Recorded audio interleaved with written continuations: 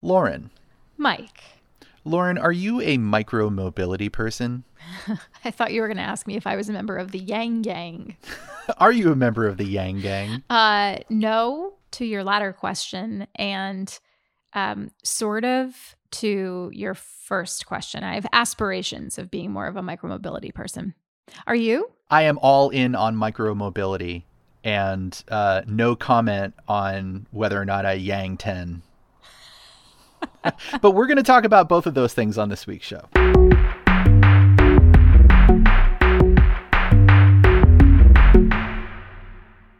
Hi, everyone. Welcome to Gadget Lab. I am Michael Calori, a senior editor at Wired. And I'm Lauren Good. I'm a senior writer at Wired. We have a special show for you this week. A couple of weeks ago, former presidential and New York mayoral candidate Andrew Yang made an appearance at the Micromobility America event in Richmond, California. Now, Lauren, you're the one who interviewed him on stage. It was a pretty wide-ranging conversation, wasn't it? We covered a lot of ground, and we talked about his new political party. At the time that we taped this conversation, it was in late September. And his new book wasn't coming out until October 5th. And that was sort of the moment at which he was like announcing this new political party. But I'd known about it in advance and it had been reported in advance. So we talked about that and the challenges historically in our country of introducing a third political party. And what that looks like and why he thinks this time it could work. We talked a little bit about universal basic income, which he has in the past made a big part of his campaign platforms.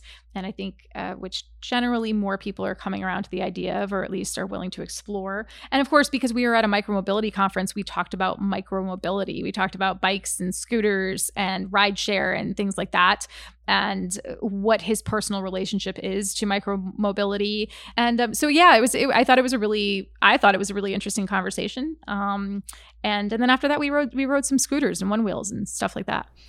Nice. So as you mentioned, Yang's book comes out this week, Forward, Notes on the Future of Our Democracy. And this conversation we're going to listen to took place around 2 weeks ago. A lot has happened since that conversation with Andrew Yang. He's on this sort of publicity tour for his book and for his political party. So, he announced on Monday of this week that he was going to leave the Democratic Party and switch his political affiliation to independent. He went on Tucker Carlson. That was a whole thing with his supporters roasting him for doing that. So, I didn't see that interview, but I hope I did a better job interviewing him than Tucker Carlson did. I'll have to check that out. Well, let's listen to the interview and then we'll find out. All right.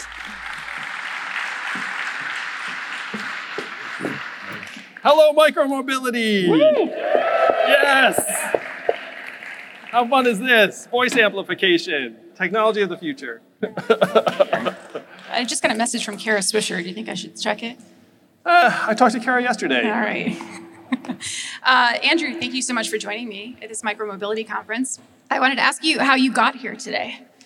I got here via plane and then friend, and then Activo scooter in the parking lot, and then one wheel in the atrium, and then my legs. So you were to the stage. Trip chaining quite a bit. Multimodal, you would say. Multimodal, right? It's a big buzzword today. So we're going to talk a lot about micromobility and personal transport devices, but I think first we need to talk about the elephant in the room, which is your new political party.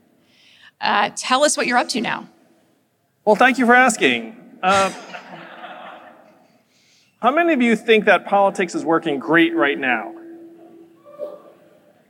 No one, really. And so not a single person. Yeah, not a single person here.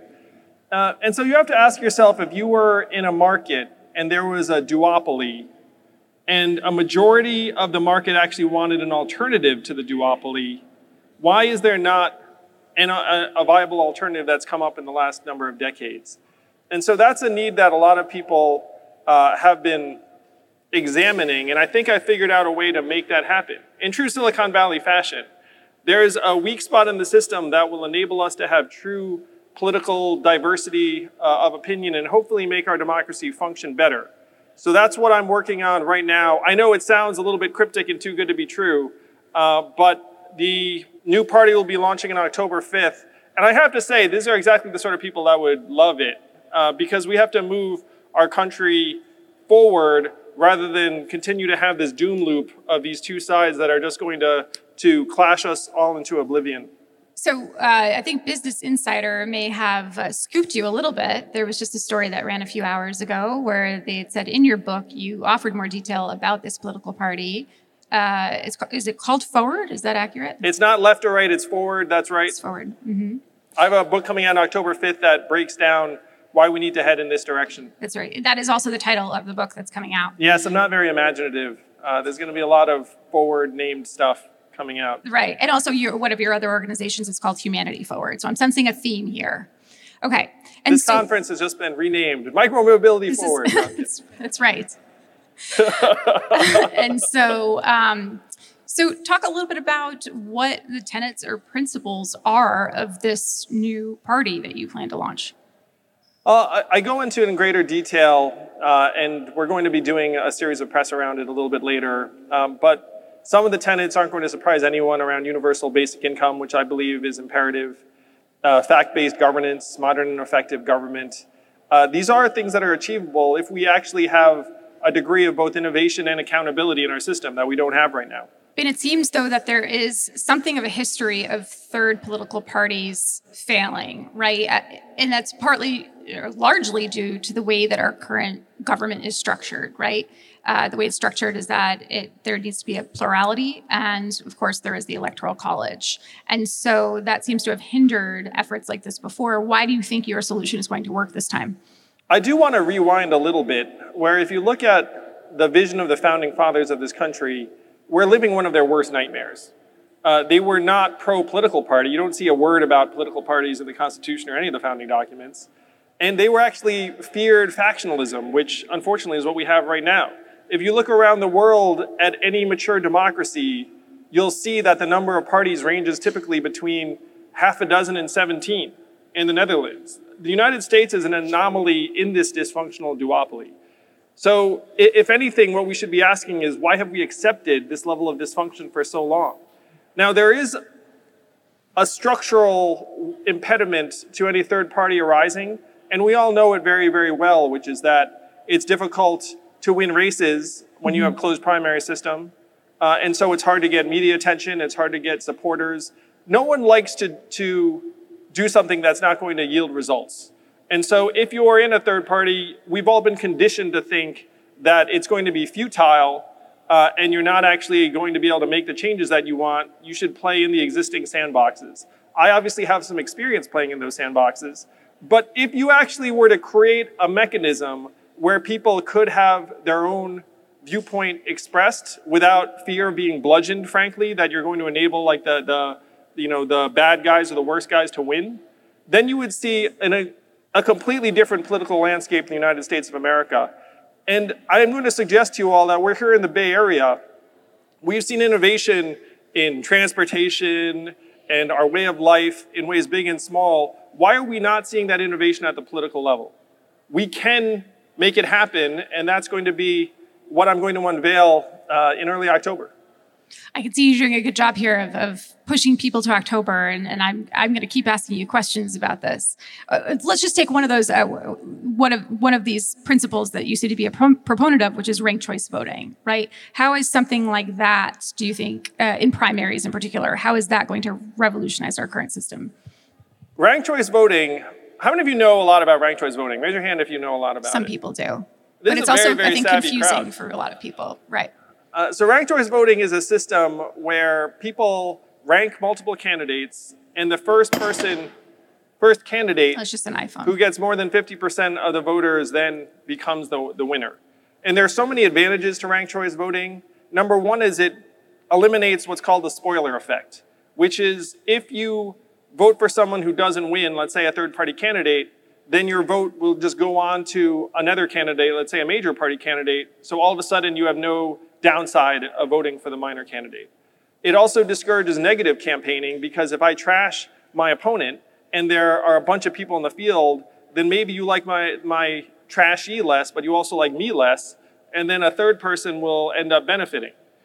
So there are many benefits to ranked choice voting. This is another archaic mechanism we've been saddled with, which is this plurality voting system. If you'd had a ranked choice voting system during the Republican primary when Trump ran in 2016, he almost certainly would not have won that nomination. Because if you look at the numbers, he was getting more votes than any of the other candidates, but he wasn't getting 51% of the votes. If the other voters had been able to rank their candidates, you probably would have seen another non-Trump candidate emerge. So when you look at some of the problems we've been struggling with, and I think a lot of people here would appreciate this, they're actually process problems. And we're being distracted by this clash saying, oh, vote for this person, don't vote for this person, when really it's the plumbing that we have to fix. I love talking to you all about this because I feel like this is your language. Am I right? But also you have a well-worn reputation for talking to people who you wouldn't normally perhaps identify as a progressive, right? You kind of like to talk across both sides of the political spectrum. And what do you think about this new party is going to appeal to both sides on the political aisle? Lauren, I loved running for president, and I presented a case that was natural to me, which was born out of facts and technology and economic trends. And I was stunned by the fact that we ended up activating a whole different set of people that weren't even natively political.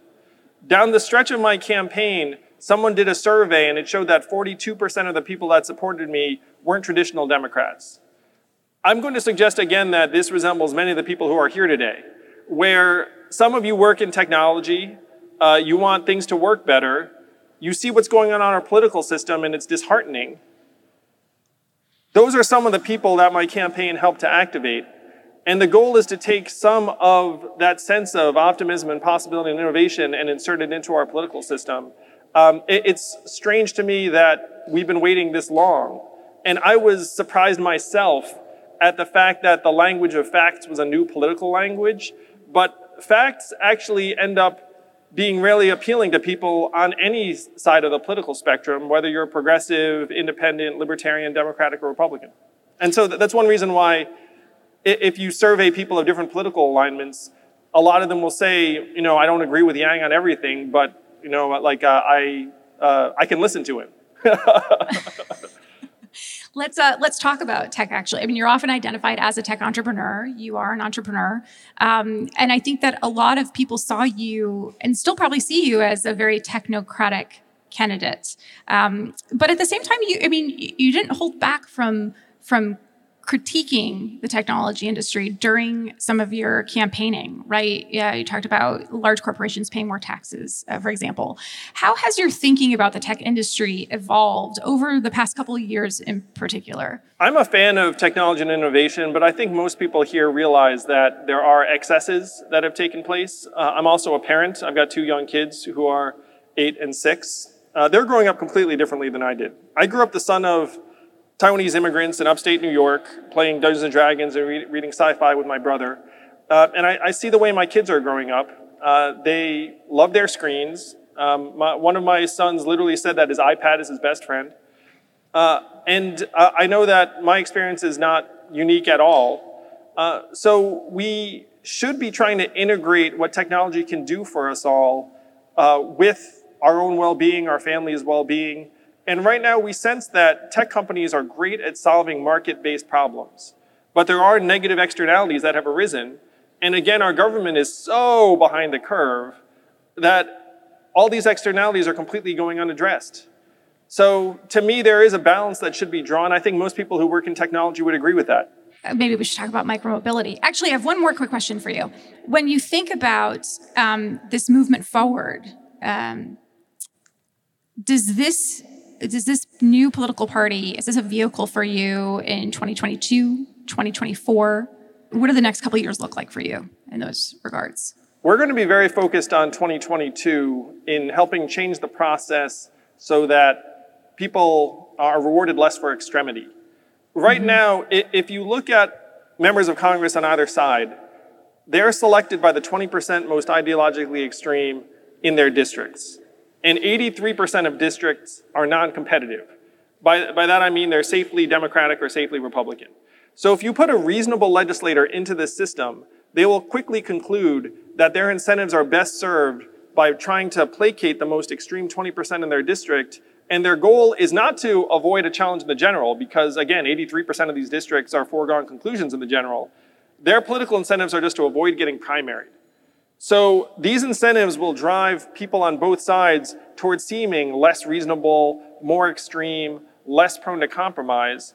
And so this is something that we can change in November 2022.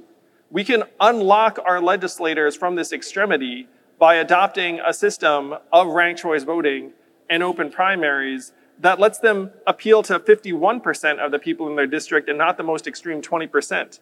That's the big process change we have to make. So that to me is a here and now problem, and we hope to make progress on it in November 22. All right, we're going to pause here and then come back after the break with more of Lauren's interview with Andrew Yang.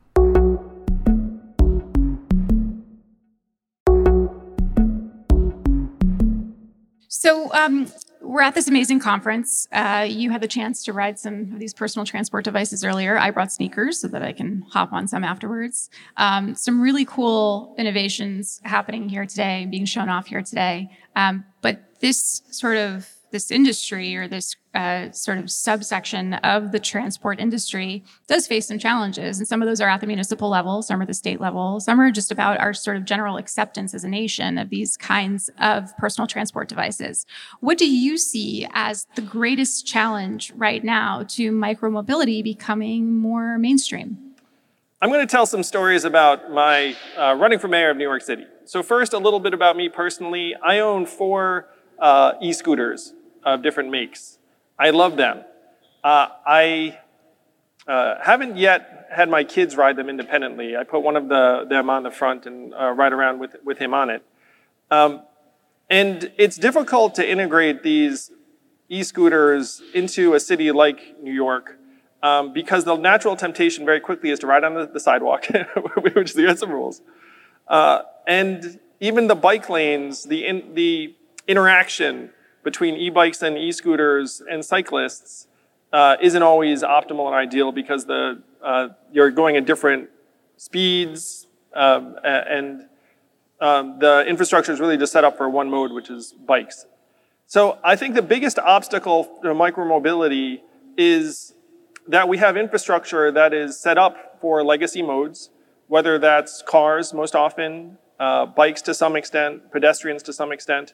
And the reality is that if you were to optimize a community for e-scooters or e-bikes, it would look significantly different. Very difficult to do in a city that's already optimized for something else. And by the way, you have limited municipal funds. And so if you're going to choose to spend it on something, it's hard to repurpose. So that to me is the greatest obstacle. The greatest opportunity then on the flip side would be communities that can actually integrate and prioritize e-scooters and e-bikes and other micromobility devices from day one.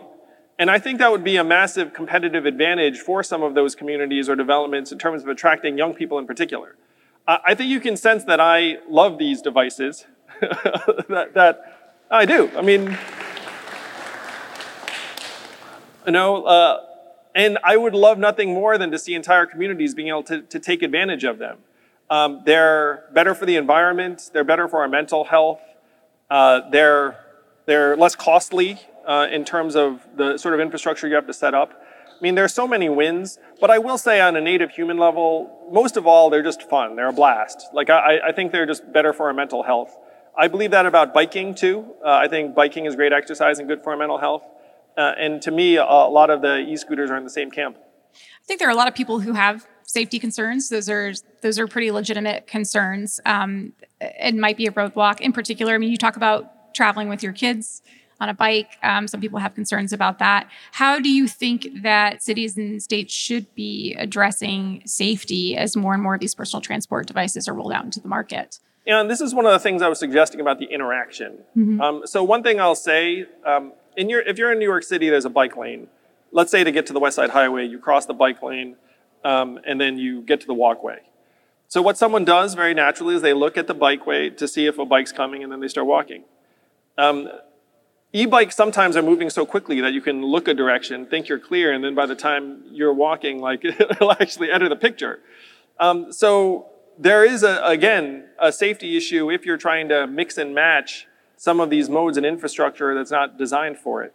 And then if you have a negative occurrence, you know that's going to make headlines in a very, very big way. Where there was a scooter company in New York City that had, I believe, a fatality, and it made negative headlines, and all of a sudden people wanted to look at it, which is legitimate, obviously. I mean, if someone dies, then you have to examine the practice and see whether it makes sense for the community. So this is related to what I regarded as the greatest obstacle. And we are in political environments where if you have a negative injury or fatality, you know that everyone's going to want to ban it as quickly as possible. So for the future growth of micromobility, you have to try and make sure that people are riding in environments that are not going to result in that kind of injury or even fatality. What do you think that the pandemic has done for micromobility or to micromobility? It seems like, for example, scooters were kind of on this path in certain cities around the US prior to that. And then for a while, we didn't go anywhere, right? Essential workers, of course, had to get from point A to B. People did have to go places, but in a lot of cases, scooters were untouched for a while. And now there's this kind of reemergence happening. I'm wondering if you see any kind of rethinking that's notable to you around this. I would love to talk to people in the industry about how COVID has affected your businesses, your companies, because I feel like it's cut in a number of directions. You know, I think on one side, people probably bought more scooters. Is that correct? I'm not sure if that's right. Yeah, someone gave me the thumbs up because they were in circumstances where they were going to be working from home more, or they were in an environment where that was the best way for them to be able to get something to eat. So I feel like that would be a very positive drive, and I think that that's one reason why you're seeing some of these political issues rise, because someone buys a device, they love it, they use it, they ride it, and then enough people do it, and then there's a problem, and then everyone looks up and says, okay, what are we going to do to try and make sure that people can use these safely? The thing to avoid is that overreaction, and I think that is a real concern, is that if bad things happen and then people complain, then they'll say these devices are a nuisance. When you have to try and balance the good with the bad, there's so much intrinsic good to micromobility. It's a bit of a mouthful, micromobility. When you look at the way this industry is headed, I tend to wonder if, let's just take a company like Lyft, for example, who I know is here today, right? And Lyft has some multimodal solutions. They have car solutions. They have, they did have, Lyft Pool. I don't know if now you can take rides with other people because of COVID. There are bikes, there are scooters, right?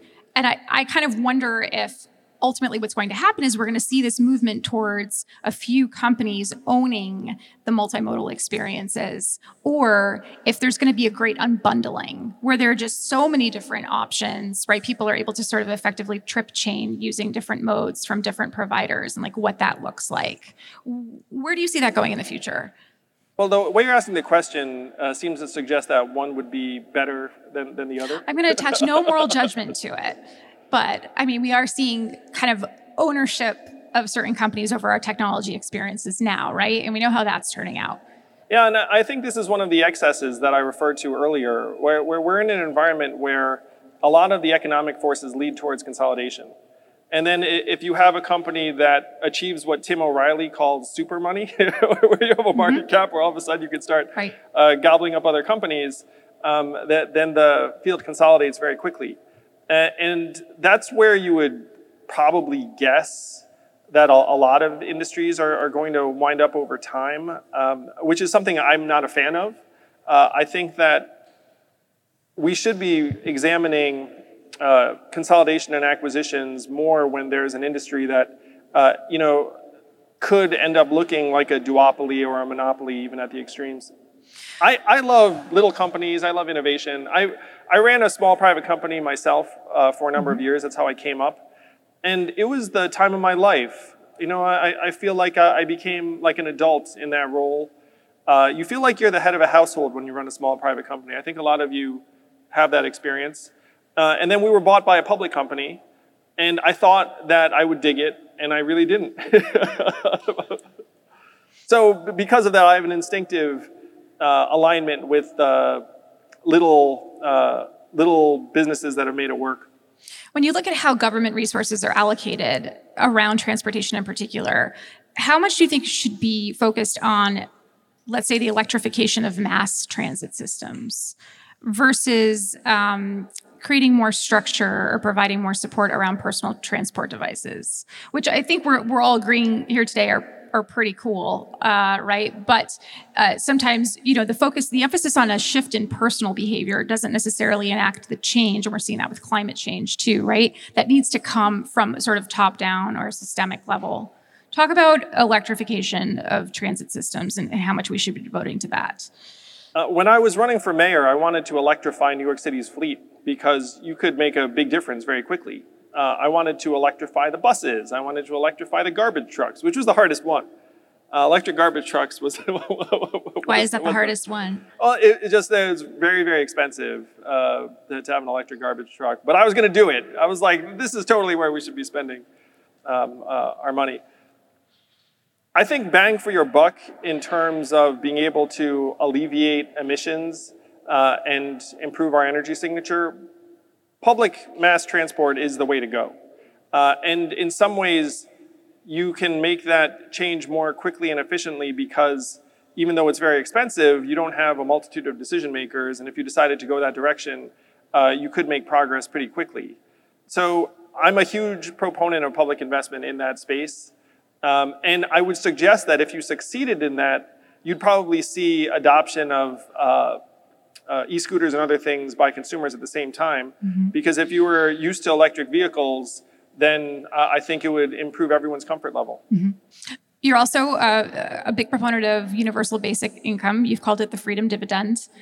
And I'm wondering how you see that, or if you do see that, if there's any correlation between that and better transit systems, how that works. I think if everyone had a certain level of income, you would see adoption of micromobility go up because I think if more people had more money in their pocket, they'd probably run out and buy one of these devices. I don't know where that would fall on the priority list for UBI, but it's an interesting thought. Someone commented on the way in. Someone said, like, how much is this device? And then they said, 1 month of UBI. And so I have a feeling that that adoption would pick up. But if people had money in their pocket, they would also be able to make better transit choices themselves, be able to balance their own needs in a more effective way. Right now, we're making all of these bizarre time, money, energy trade-offs where someone is spending an extra hour or two to save $10 to get to a certain place. So if you were to put money into people's hands, they would make, I think, more efficient decisions. And I think that would end up improving both our infrastructure and people's personal choices. And in the time since you first introduced UBI as part of both your presidential and mayoral campaigns, has your thinking on that evolved at all? Have you thought about a different amount that people might need? What experiments seem to be working for you right now? You all remember when I was running for president saying everyone should get $1,000 a month, and people thought of it as fanciful or far out. And now we're living versions of that. I think we all know this, right? I mean, someone's laughing. I mean, tens of millions of Americans got the $1,400 check, the $600 check, the $1,200 check. 70 million Americans are getting a child tax credit of typically $600 a month over the last number of months. It's alleviated poverty in those families. Now, if anything, Andrew Yang's $1,000 a month plan doesn't seem aggressive enough. You know what I mean? Like, people are like, oh, 1,000, why stop there? So I'm a huge supporter of this child tax credit. My only complaint is that it's not in perpetuity and that it doesn't go to people that don't have kids. So would you, in a future campaign, basically not only extend UBI as you've put forward, but actually change the amount that American households would be getting? No, I think we should be in position to think bigger. $1,000 a month still seems like a fairly good sweet spot because it's enough to lift people out of poverty still, but it's not enough to completely distort one's incentives because it's just a foundation. But I'm open to more, and we're getting more data all of the time. The two big objections I got when I ran for president, and this is something that many of you can relate to. A neuroscientist in Seattle said to me that, Andrew, your enemy is the human mind, because the human mind is programmed for resource scarcity, And when you go around saying that you can give everyone money, it doesn't compute for a lot of people. And he was right in that the biggest objections I got when I was running for president on this were, number one, where do you get the money? At this point, this has been addressed because we've all seen that the CARES Act, $2.2 trillion, the Rescue Plan, $2 trillion. The $2.2 trillion CARES Act was enough to give every American $1,000 a month for 6 months. Families got 17% of the $2.2 trillion. We always had the money. We could have done it anytime we wanted to. And then the second objection I got was people aren't going to spend the money wisely. And we're seeing what people spend the money on in real life, and it's exactly what you'd expect it to be: food, groceries, fuel, trying to find work. So the main objections I encountered as a presidential candidate have essentially resolved themselves. It's one reason why today a majority of Americans are for basic income in some form. 80% are for cash relief during the pandemic, which unfortunately we're still dealing with. So I'm thrilled and incredibly grateful to everyone who helped us make this case nationally. We've improved tens of millions of people's lives. I mean, the fact anyone who supported me, you should really feel that. You should know that we helped advance and accelerate the end of poverty in our time, but we are not done. The truth is that the dysfunction in Washington is going to keep us from enacting obvious solutions that would make people's lives better. I used to think that the problem was that people didn't know about universal basic income, and I was determined to change that. Now I think the problem is that our government is not actually responsive to the people of this country, and my next mission is to change that too.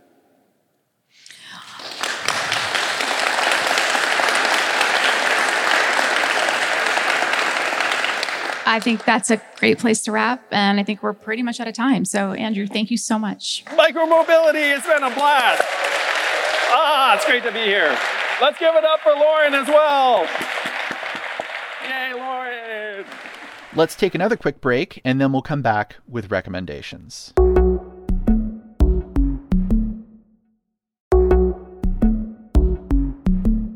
All right. Well, that was a fascinating interview, Lauren. Good job. Thanks, Mike. Was it better than Tucker's?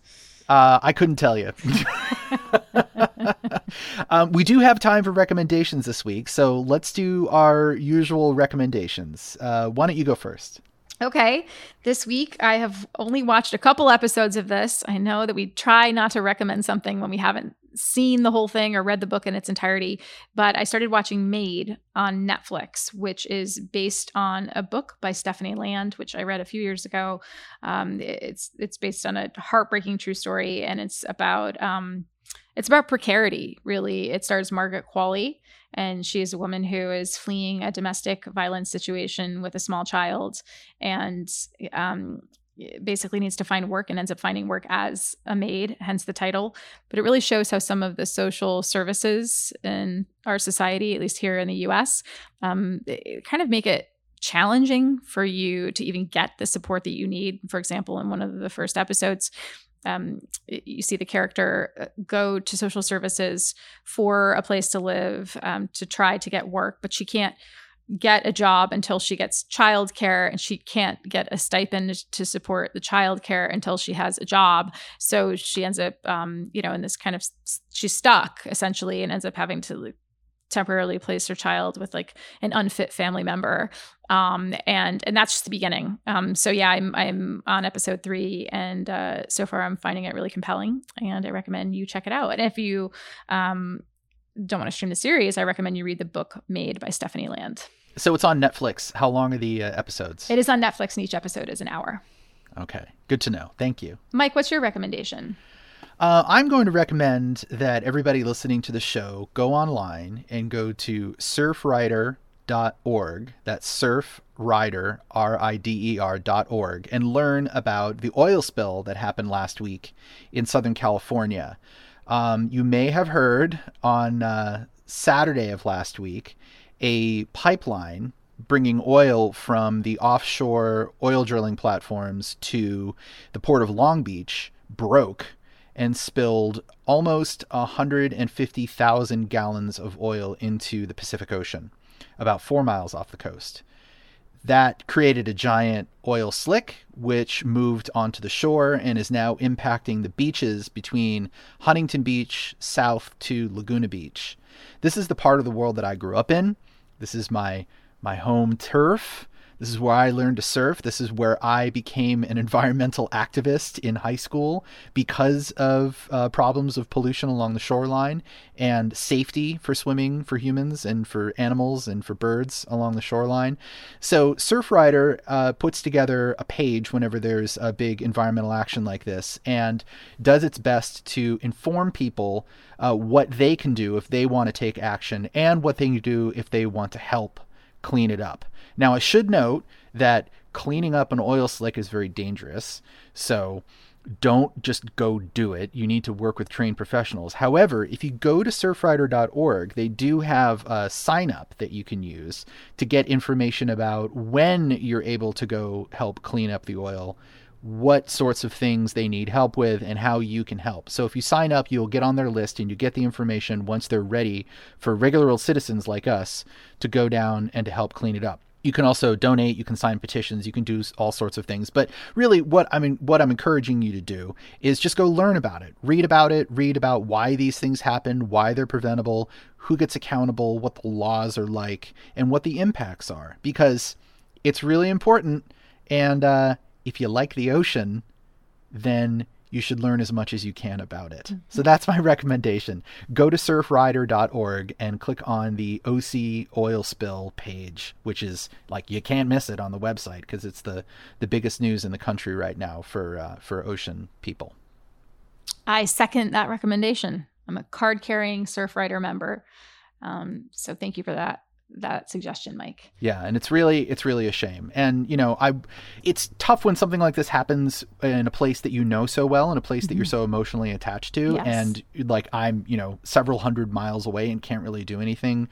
But also it's like I was saying, even if I was there, I wouldn't really be able to do a whole lot. So helping out from afar is perfectly fine, I think, in this case, especially given pandemic travel and all that. Yeah. And the Surfrider organization works on a lot of different issues. I mean, not just water pollution, but they often host beach cleanups. They take legal action against any kind of violations of the laws that are designed to protect the California coast. There's a famous case, right, where there's a billionaire who tried to make part of the beach private up here in Northern California, and the Surfrider organization fought that. So they do a lot of great work. Yes, they do. All right. Well, that is the end of our show for this week. It was a very political show for some reason. Yeah, it was. Maybe we should go back to gadgets next week. I don't know. We'll tell it. I want to hear from our listeners what they think. If you like the show, or if you want us to go back to talking, I don't know, maybe like Pixel phones or something. Yes. Please tell us how you felt about this week's show by tweeting at us. You can find all of our contact information in the show notes. Lauren, thank you for interviewing Andrew Yang. Thanks, Mike. It was fun. This show is produced by Boone Ashworth, and we will be back next week.